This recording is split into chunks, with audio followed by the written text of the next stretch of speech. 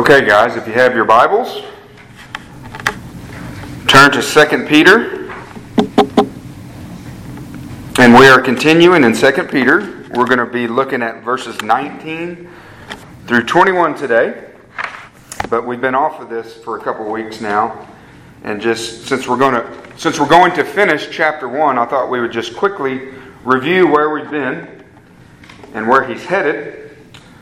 So we know that Peter basically gave an introduction, introduced himself as the writer of this book, as an apostle, right? As a servant of Christ, a bondservant, as a slave.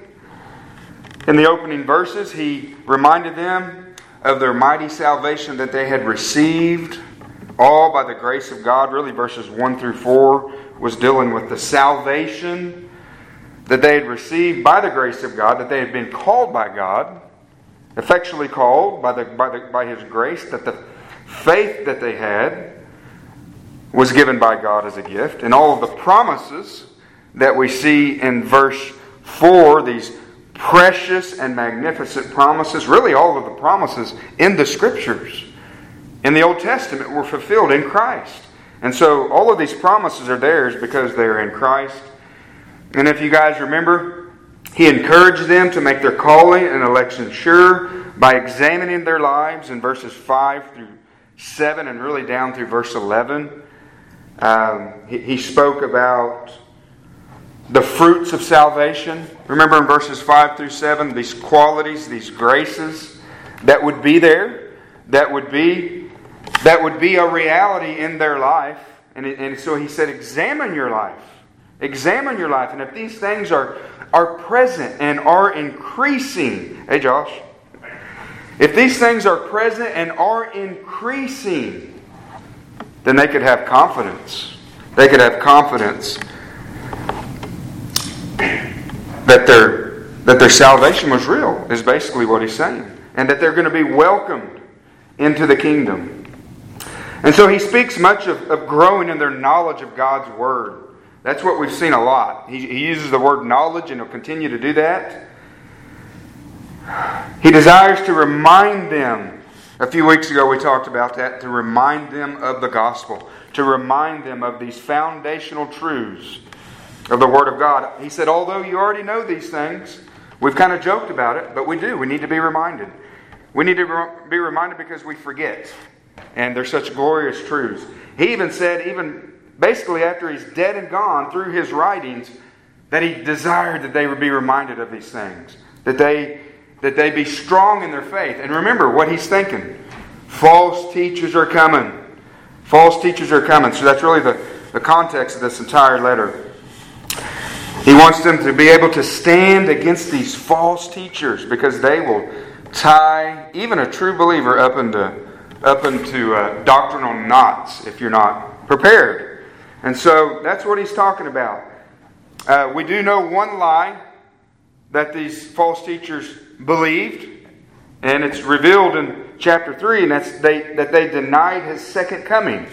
And so he was really beginning to address that last week, or last time we met and went over Peter a couple weeks ago. In verses 16 through 18, he talked about that the reality of Jesus Christ coming, that it was confirmed by his eyewitness account on that mountain of transfiguration. That he didn't make it up. They didn't make it up. They weren't fables. They weren't stories. But him and James and John were all eyewitnesses. And then he's going to continue that argument today. Obviously, it's the next 3 verses. So that's what he's going to do. He's going to continue his argument, really further confirming the truth of Christ's coming, is what we're going to see today, through the Scriptures themselves. And so we find, when you read the Word of God, even some of the texts that I read in Psalm 119, but really throughout the Word of God, we find the truth of the Scriptures and the authority that they carry ultimately in the Scriptures themselves. In other words, the Scriptures testify of themselves that they are from God, that they carry authority. So that's we'll talk about that more as we go throughout. But that's ultimately Why do we know this word is God's word? Because the scriptures themselves testify. But we will speak more to that. So ultimately, why am I saying that? Ultimately, the scriptures don't even need our confirmation to say that they're true. They are true. Here's a few texts of just the scriptures speaking for themselves. Psalm 19:7. The law of the Lord is perfect, restoring the soul. The testimony of the Lord is sure, making wise the simple. Psalm 119, verse 160. The sum of your word is truth, and every one of your righteous ordinances is everlasting. You know, ultimately that's why we know God's word is true, because God's word says it's true. Somebody may say, well, that's circular. Every argument is circular. But it's the authority that within an argument, every argument is circular and ends up having an authority. Ours is just the ultimate authority, God's word. But we will look at some even ways that there's God in His grace has given us evidence that His word is divine. And then John 17:17, Jesus says, sanctify them in your truth, or in the truth. Your word is truth. The scriptures testify of its own authority. And then listen real quickly to Paul in 1 Thessalonians 2, verse 13. Writing to the Thessalonians, he says this, for this reason we also constantly thank God that when you received the word of God, which you heard from us, you accepted it not as word of men, but for what it really is, the word of God. So Paul already understood at that time that what he spoke was the word of God. And so the scriptures testify to their own authority, to their own truthfulness. So with that being said, let's look at our text today. 2 Peter chapter 1, I'm going to read verses 16 through 18 again, because it is all one section, and we will be looking at verses 19 through 21 today. Further confirmation, the title of the message, Confirmation from the Scriptures. Really the idea of further confirmation of the reality of the second coming of Christ. And so, let's look at verses 16 through 21. Peter says, for we did not follow cleverly devised tales when we made known to you the power and coming of our Lord Jesus Christ, but we were eyewitnesses of His majesty. For when He received honor and glory from God the Father, such an utterance as this was made to Him by the majestic glory, this is my beloved Son, with whom I am well pleased. And we ourselves heard this utterance made from heaven when we were with Him on the holy mountain. So we have the prophetic word made more sure, to which you do well to pay attention as to a lamp shining in a dark place, until the day dawns and the morning star arises in your hearts. But know this first of all, that no prophecy of Scripture is a matter of one's own interpretation. For no prophecy was ever made by an act of human will, but men moved by the Holy Spirit spoke from God. Father, we come to you, Lord, and we just ask you to give us understanding of your word. Father, I just ask you to pour out your Spirit on us, Father, that you would give us understanding, that you would convict us, Father, that you would encourage us, that you would strengthen us. I ask for divine assistance from your Spirit to help me to proclaim your word, Father, with clarity, and just ask for your Holy Spirit to work in the hearts of your people. In Jesus' name, amen. All right. So if you have your bulletin on the back, you'll see it outlined. There's 4 points today. And we're looking at the Scriptures today. The prophetic word there in verse 19. And so we're going to see 4 things from the prophetic word or the Scriptures. And the first one is this, in the first part of verse 19, that they bring further confirmation of His coming. They bring further confirmation of His coming. This is going to take just a minute to work through this, because I was telling some people Wednesday that this passage here, this phrase here, there's 3 different interpretations. That's always fun. And they're all three rather. I think there's truth in all 3 of them. And so I'll go through them real quickly. So the NAS, well, hold on just a second. The prophetic word, let's talk about that for a minute. The prophetic word is he's referring to the Old Testament scriptures here in this verse. When he says, so we have the prophetic word. It's just the Old Testament scriptures which point to Christ. I probably even more specifically, because of the context of what he's dealing with, those scriptures that dealt with his parousia, his second coming. But really, it would apply to the entire Old Testament, the scriptures. That's what the prophetic word he's dealing with. And this is the phrase right here. That next phrase, he says, so we have the prophetic word made more sure. That's the NAS, the New American Standard, made more sure. If you have an ESV, it's going to say more fully confirmed, I believe. The New King James will say confirmed. The King James says more sure word of prophecy. Okay, there are three interpretations to exactly what he's saying. It's just one of those phrases that that's difficult to go from the Greek to the English. That's what it is. Men that are much smarter than I am, okay? And so, but here's the first interpretation of what he's actually saying. Now, I will say this, guys. It doesn't change Peter's argument whatsoever. Whichever I see truth in all three of them, then I'll tell you which one that I think is really his argument. But it doesn't change the argument of the passage of what he's trying to prove here. The first one here, I'm just going to quote Thomas Schreiner. He holds to this first interpretation. And he says this is his quote here. The transfiguration renders more certain the interpretation of the prophetic word.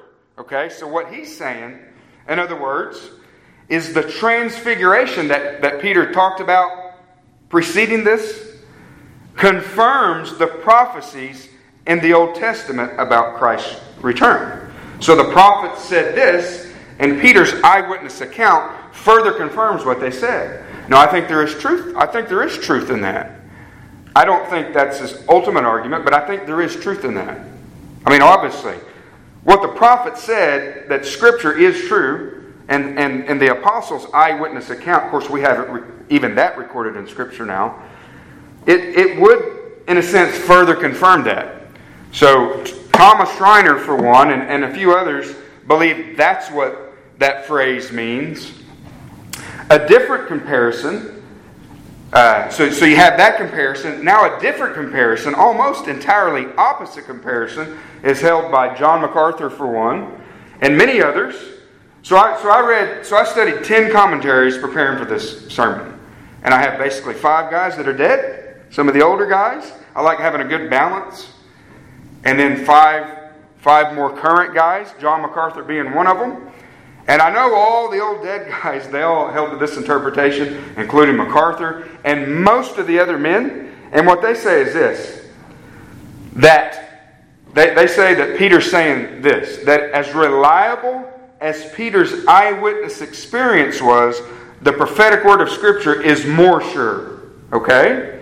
So it's actually an opposite comparison. That's what I'm going to hold to. Okay, I'm going to agree with the majority here. I think, and see, the wording in the English translations are very different. Like the ESV and the King James, it's very different. And then there's a third interpretation, that there's really no comparison at all. That it's simply that it's interpreted most reliable or very certain. In other words, Peter is simply declaring that we can say with certainty that the prophetic word of the Old Testament refers to Christ's second coming. Did you get those three? I think there's truth in all three of them. And what I mean by that is I think all three of these have powerful truths. For those alive back then, I think the apostles' experience would have indeed been a powerful confirmation of what the Old Testament Scripture said. So I think there's truth in that, and I think, of course, it's true that it's certain that the Old Testament prophets and their prophecies of His second coming are most reliable. It's the Word of God. It's Scriptures. But I'm going to agree with that second interpretation, who say that the literal meaning of the phrase is closer to this. we have a more reliable word. And actually the King James seems to be closer to what MacArthur and others tend to think the more literal rendering of that phrase means. Simply, we have a more reliable word, even than my testimony or my eyewitness account.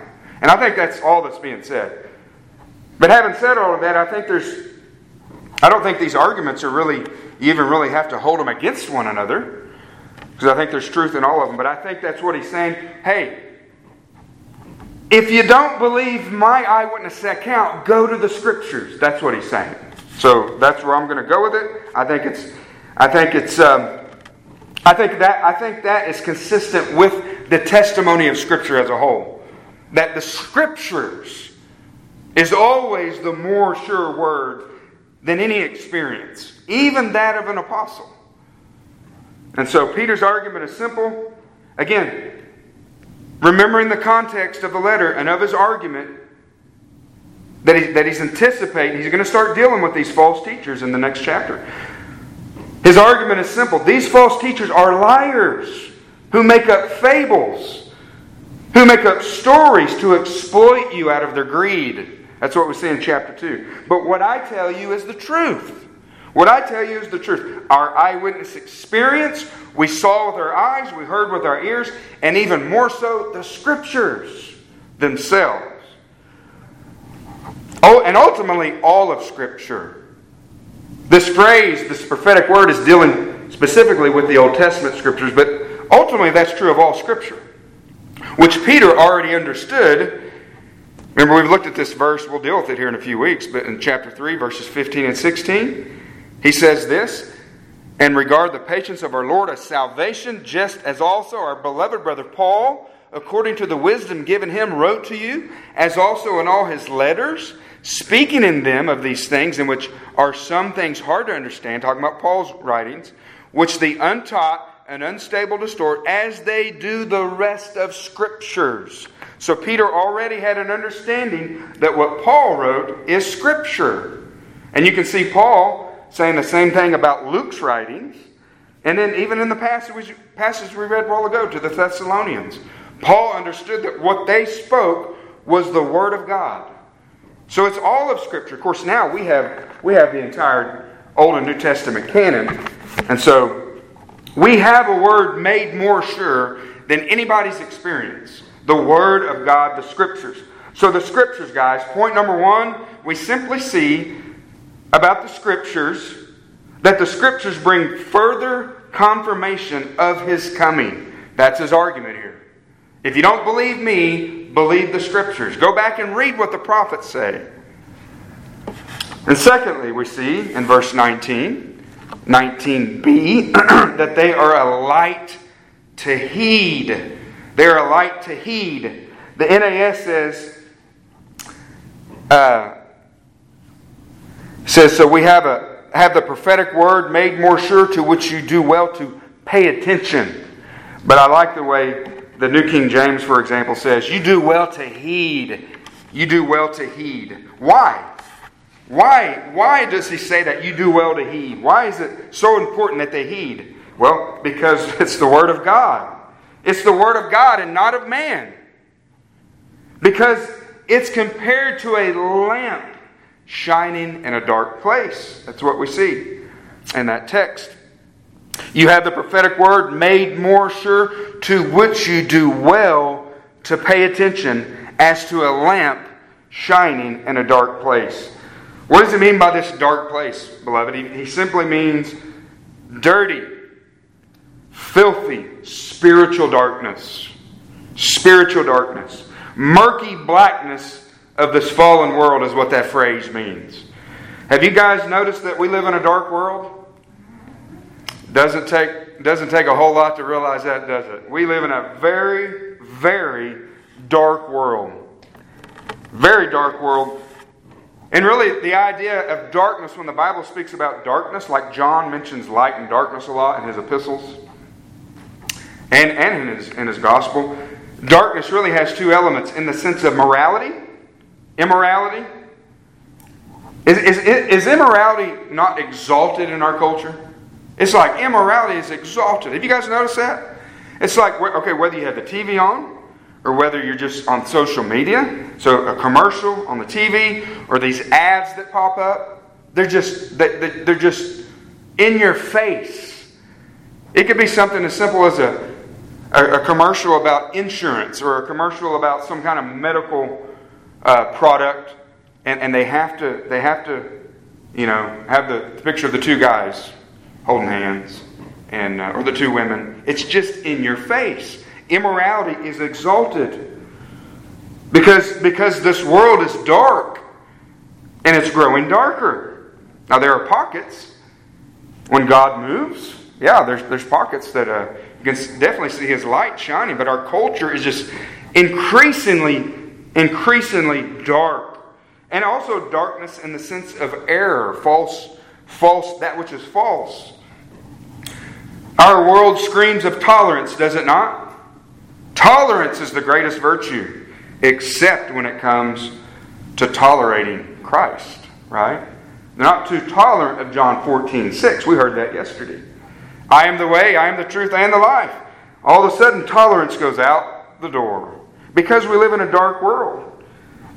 But the Word of God is a lamp, is what he's saying here in verse 19. We have the prophetic word, the Scriptures made more sure, to which you do well. You had better pay attention to what he's saying.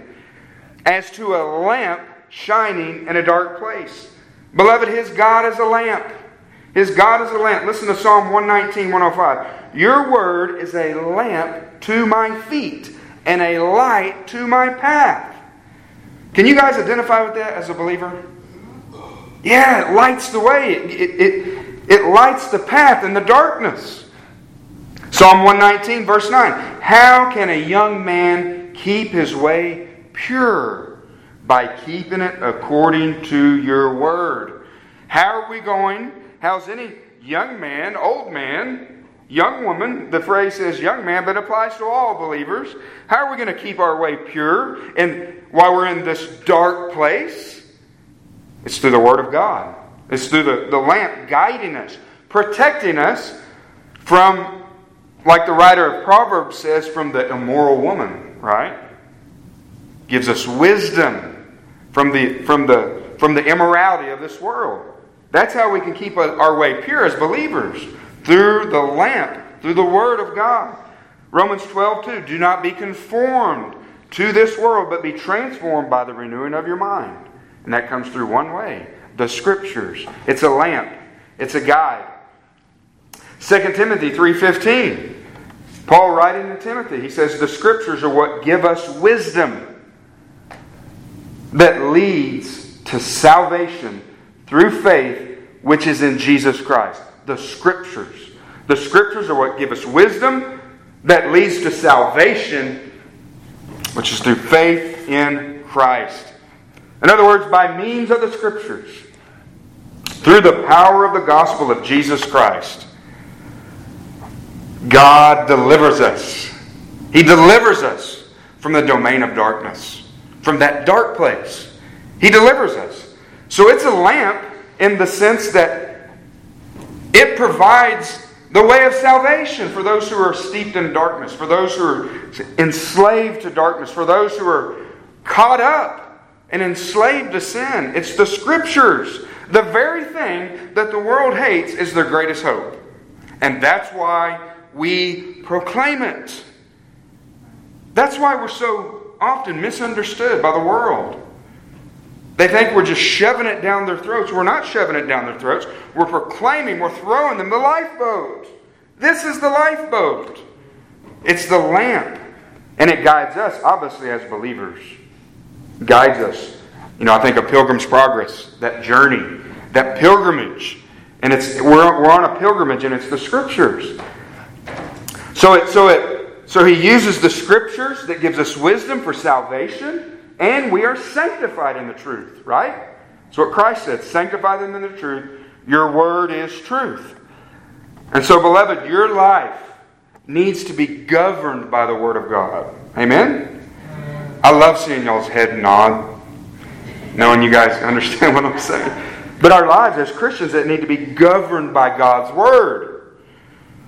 which will allow us to stand and not be tossed to and fro. Right? Not be tossed to and fro by every wind of doctrine that clever false teachers are going to be bringing. Okay, some of them may even stand and say, for those of us who were downtown yesterday, I have 2 theology degrees. And they're going to come with their clever arguments. But if you're rooted in the Word of God, it don't matter if you have 100 theology degrees. This lady claimed she had 2 theology degrees, so she had something important to say. But she didn't believe what the Word of God says. She didn't believe something as simple that Jesus is the only way to heaven. So her 2 theology degrees are going to damn her to hell.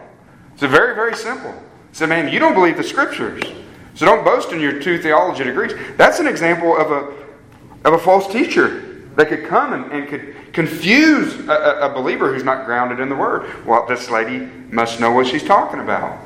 But as long as we root our knowledge in the Word of God, we won't get tossed to and fro.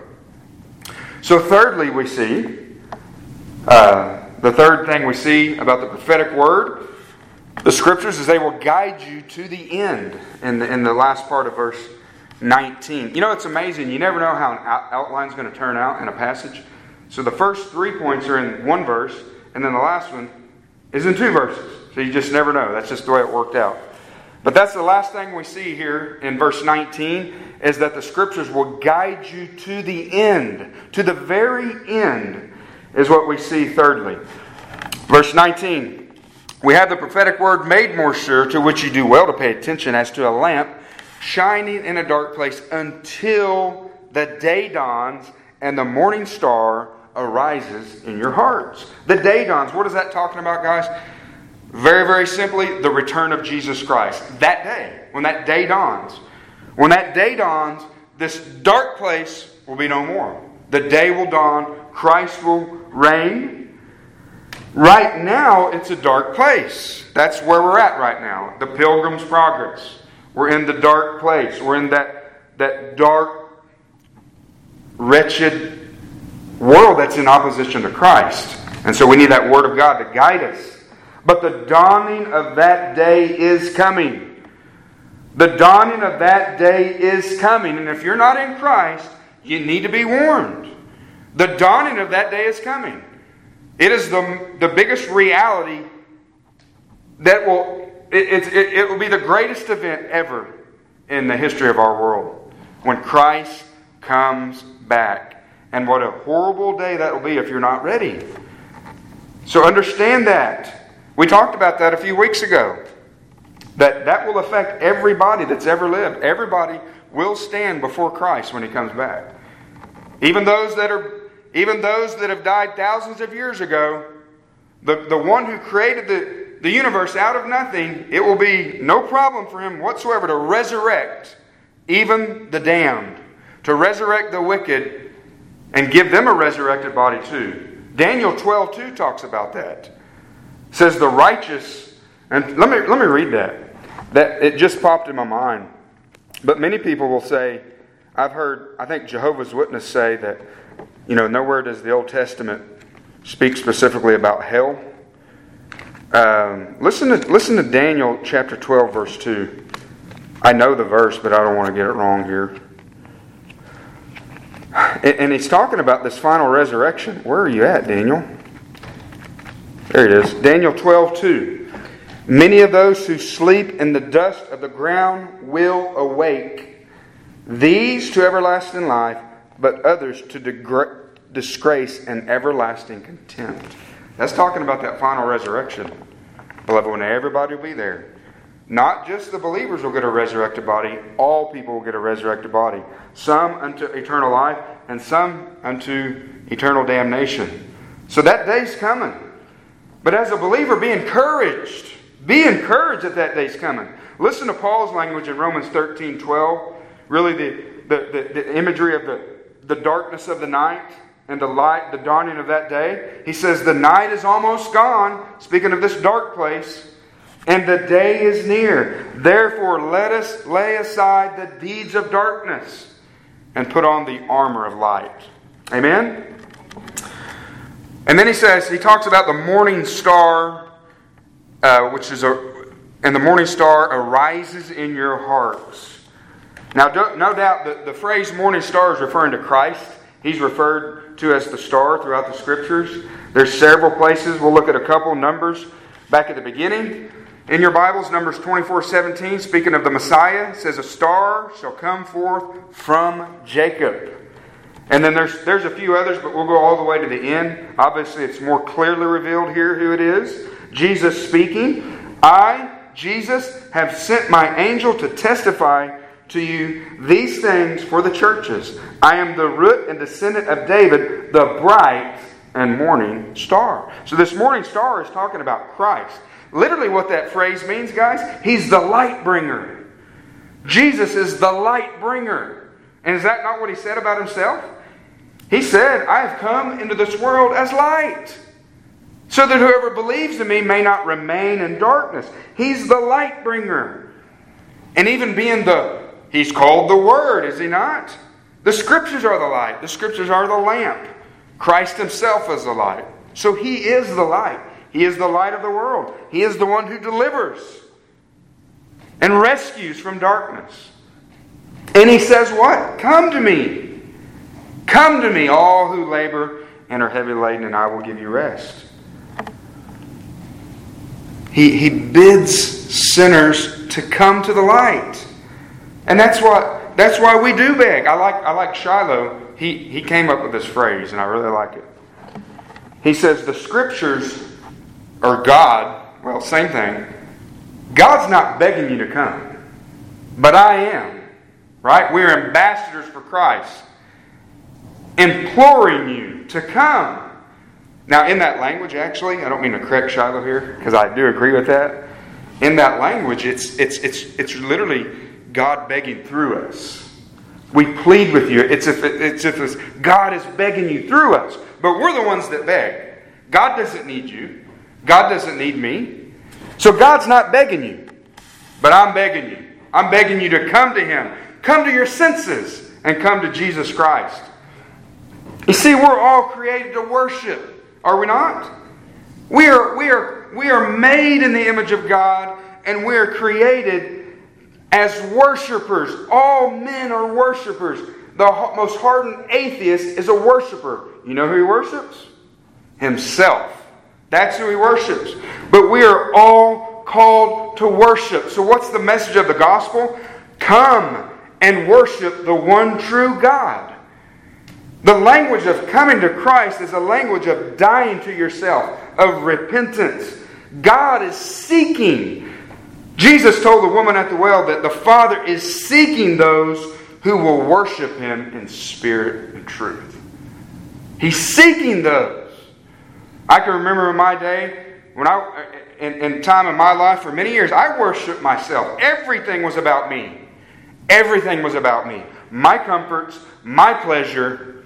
It didn't matter who got my way. If you got my way, then I was just going to get in a fight with you. And I was good at it. I was very degrading with my language. I wanted my way. I worshiped me and my life.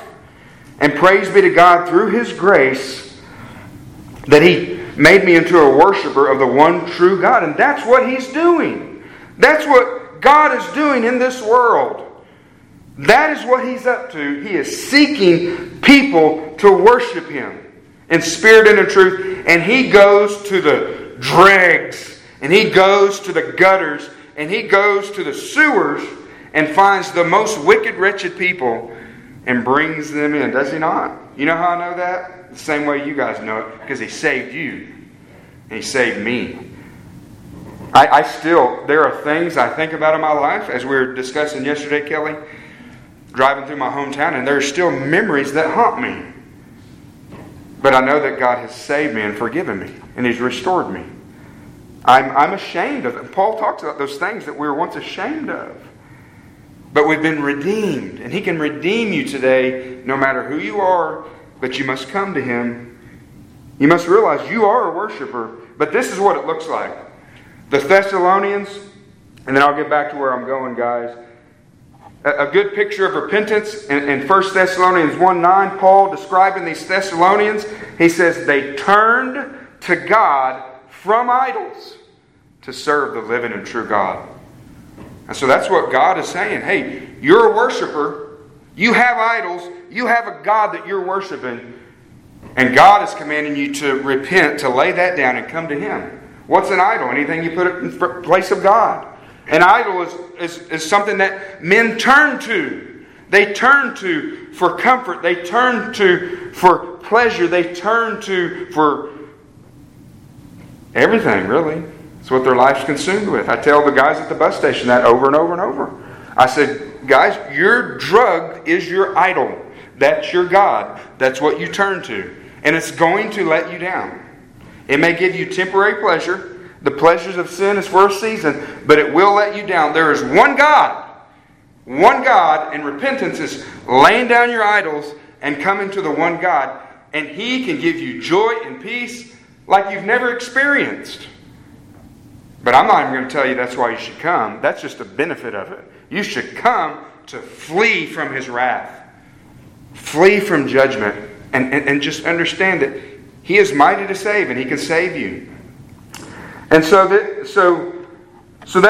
Christ, getting back to what I was saying, He is that day's coming, right? The morning star is coming. The light bringer is coming. He came the first time to save. He's coming the second time to judge. But He is the light bringer. And this last phrase says this, the morning star arises in your hearts. Tie it all together now, guys. I think simply what he's saying.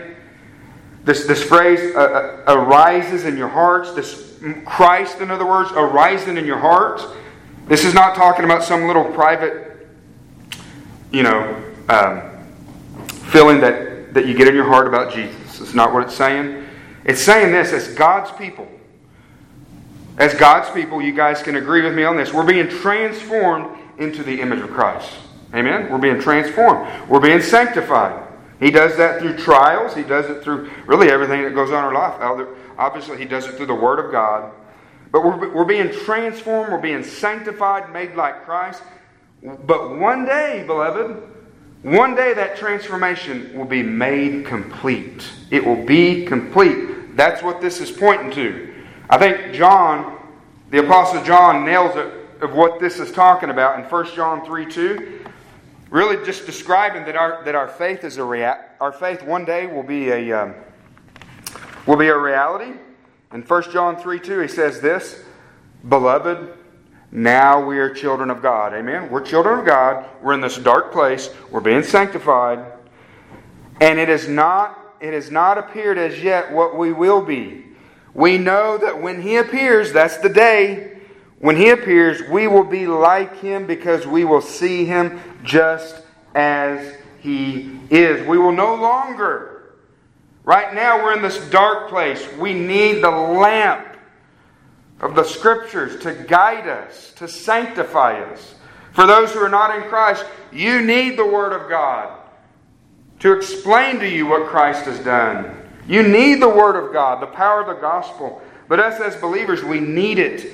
We need it in this dark place. But on that day, we will no longer need the light of the Scriptures. We will no longer need the lamp to guide us. Because why? Our faith will be sight. We will have the light. We will have Christ. We will know Him. We will know ourselves. The language that John just shared. We will be like Him and we will see Him just as He is. Our faith will be made sight. It's like this, and then we'll move on to our last point. Beloved, think of a love letter. Okay? Think of a love letter that maybe you have received from your spouse. Maybe before you were married, you were separated for a time, but you received a letter, right? I love letters. But think about a letter, how you cherish the love letter from the one you love when you're separated for a time. But what happens? Once they're present, do you keep the letter in front of your face? No, you put it down because the reality is here. That's what he's saying in this text here. We need the lamp of the Word of God until that day dawns and the morning star arises in your hearts. Our faith will be made a reality.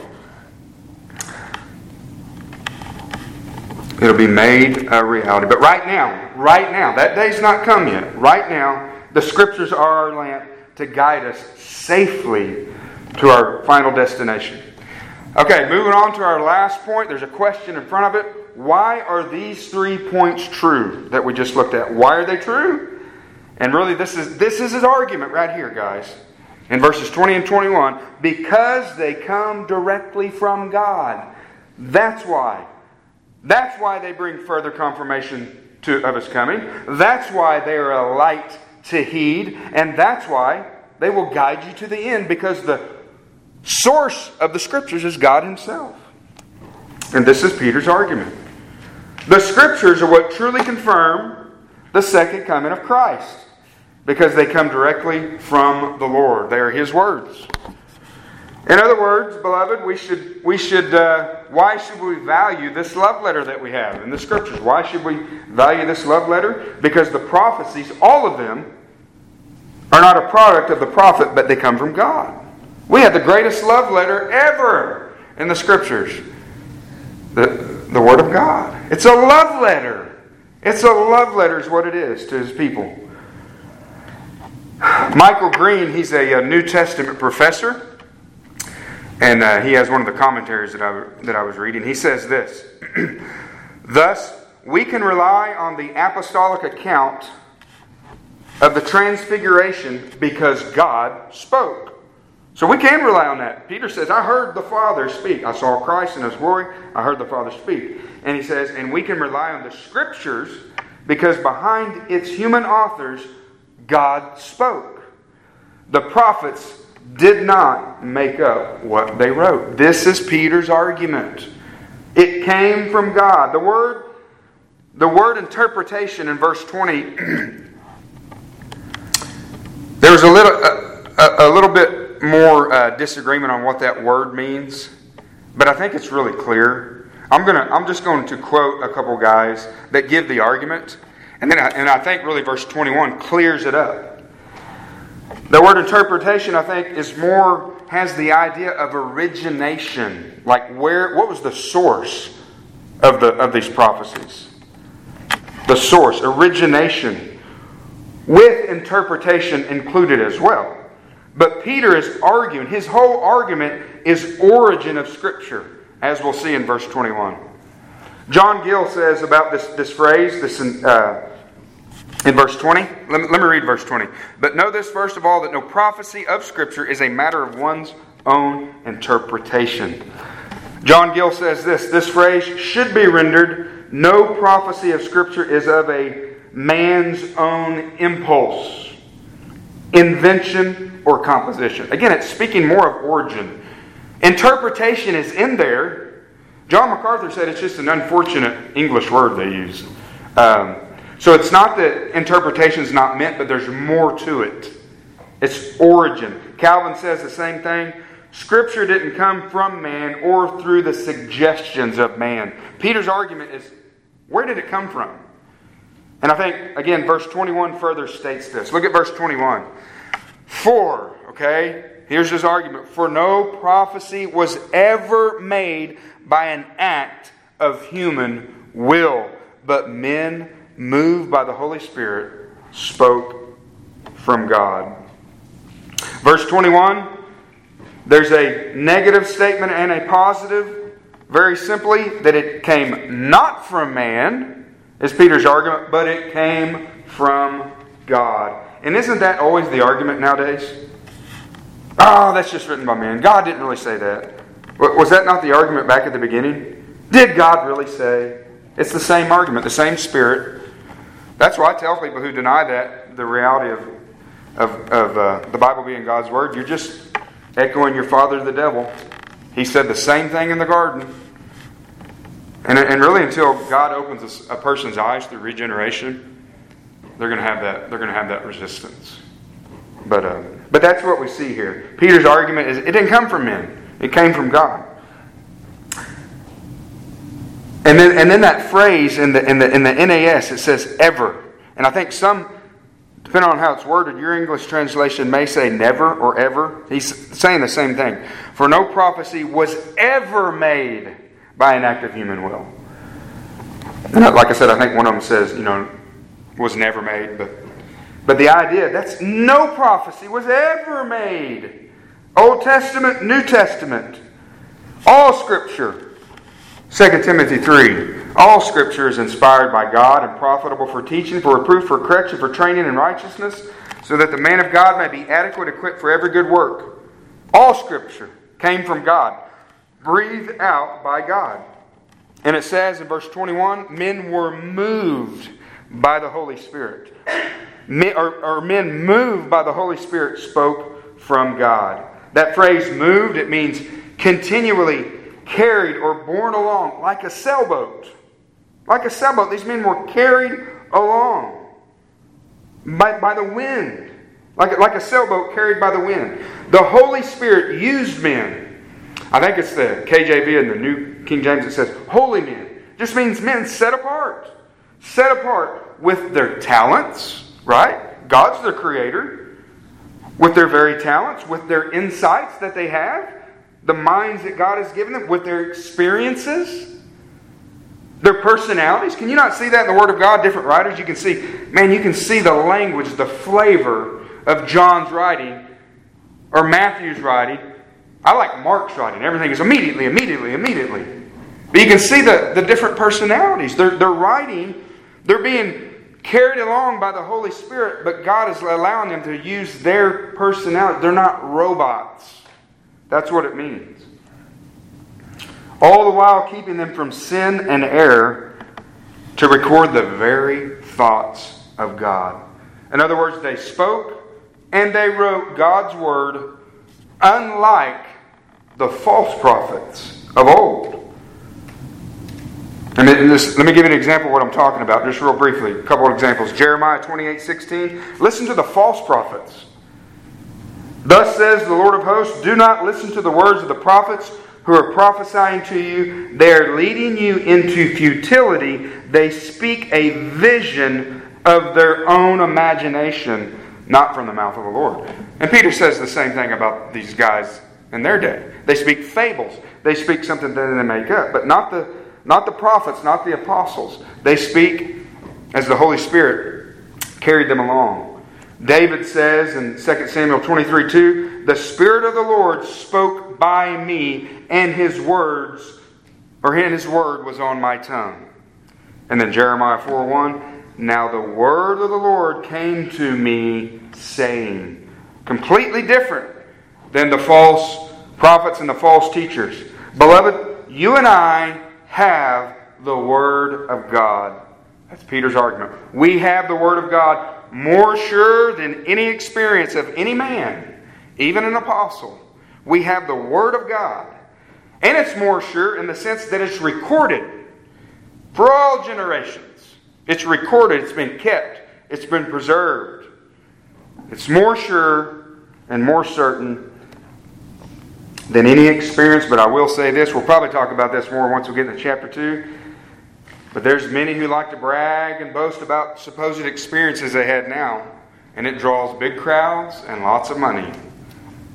When people talk about, I had an experience and I died and went to heaven, they sell a lot of books by their experiences. Okay, beloved, so in closing, I want to share some information with you that will encourage you as the people of God. We're gonna look at some evidences that what we have is the Word of God, okay?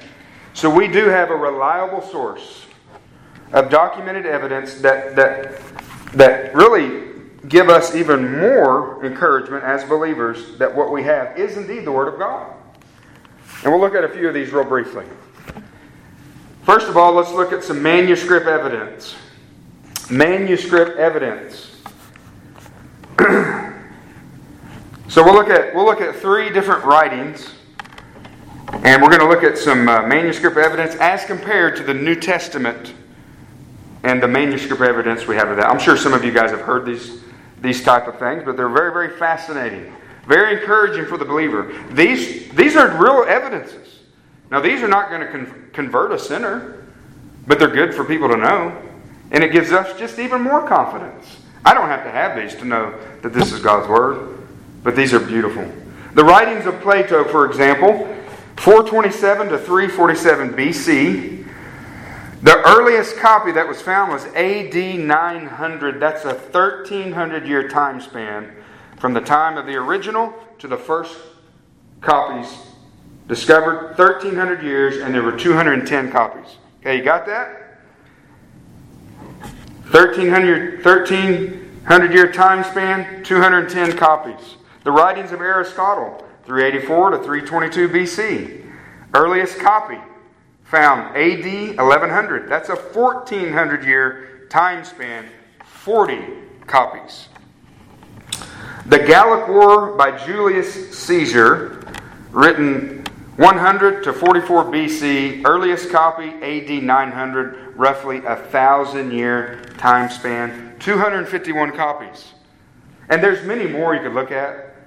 But the New Testament, written approximately AD 50 to AD 100, portions of it, there were portions of the New Testament that they found copies of as early as AD 100 to AD 150. Some of these within 30 years of the originals. 30 to 100 years. And entire books of the Old Testament completed by 150 to 200 AD. And then the entire New Testament by AD 300.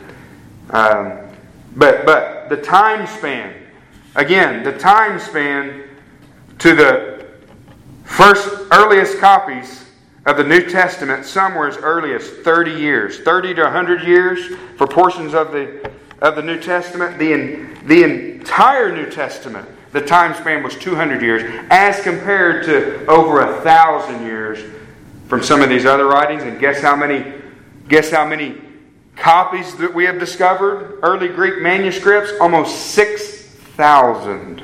6,000 as compared to 40 of Aristotle. There's plenty of evidence for the skeptics. But the reality is they don't want the evidence. The evidence is here. What's amazing about that was 6,000 early manuscripts, all within 200 years. Well, I don't know if all those are, because some of them came much later. But many of them coming early. We can open our Bibles and open these early manuscripts, these Greek copies, and see that what we have matches up with what they have. It's amazing. And we keep discovering more, which means we can keep making our English translations even better. So it's a gift from God. It's a gift from God how He has preserved His Word and how He allows us. He just simply allows us to make these discoveries and to match up what we have now to what we had then. And it's the very Word of God. It says the same thing. Archaeological discoveries. I'm not going to go through them for lack of time. You can look these up. But any archaeological discovery, they have always confirmed what the Bible says. Whether you're talking about a person, a city that they've discovered, and never at once has contradicted the Bible. Not one time. How about science? There's many things we could look at in science. But real briefly, I'll just look at one thing. Science expresses the universe in 5 terms. Time, space, matter, power, and motion. Right? God declared those in the first 2 verses of our Bibles. In Genesis 1, verses 1 and 2, revealed such truths to the Hebrews when they received it in 1450 BC. In the beginning, time, God created power, the heavens, space, and the earth, matter, and the Spirit of God moved. Motion, all right there at the beginning of Genesis. And give men time and they'll catch up with the Bible. There are many other examples of scientific discoveries that have been made, obviously, only to find out that particular truth had always been tucked away in the Scriptures. That's a fascinating study.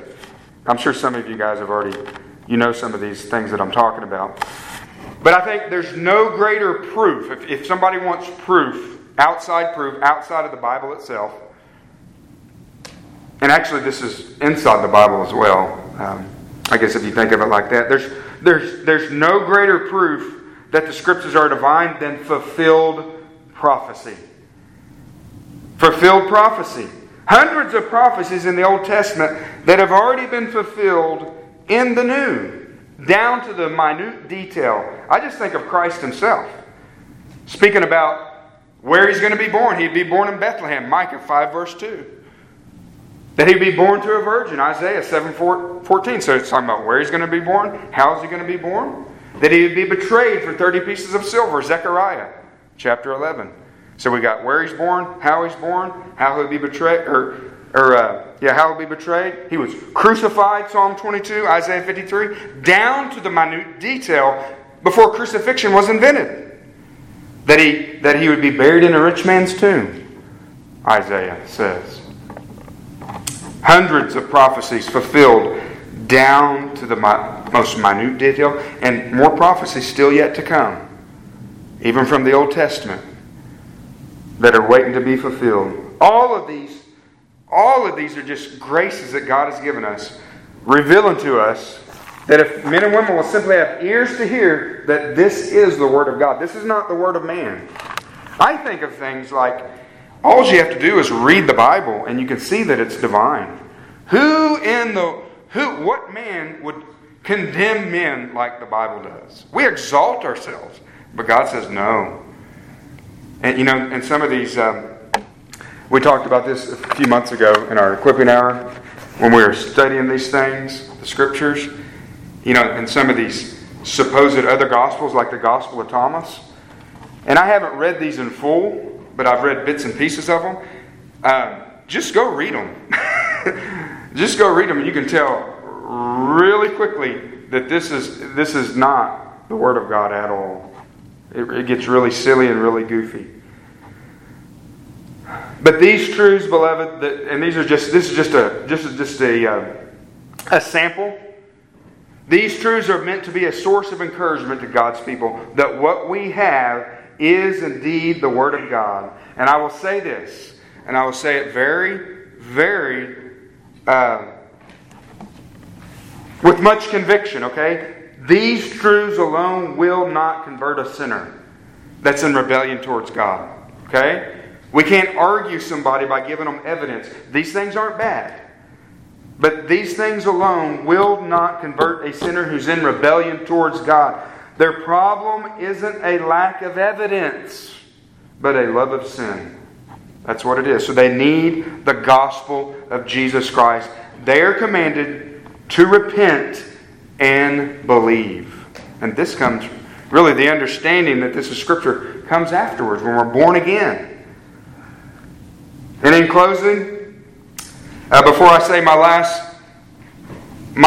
bit, I'm going to quote Charles Spurgeon, one of my favorite quotes ever about the Word of God. He says this: "The Word of God is like a lion. You don't have to defend the lion. All you do is let the lion loose, and the lion will defend itself." And that was what I was simply stating.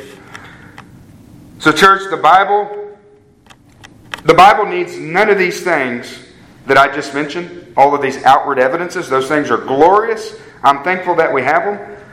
But the Scriptures need none of these things to make them true or to authenticate themselves.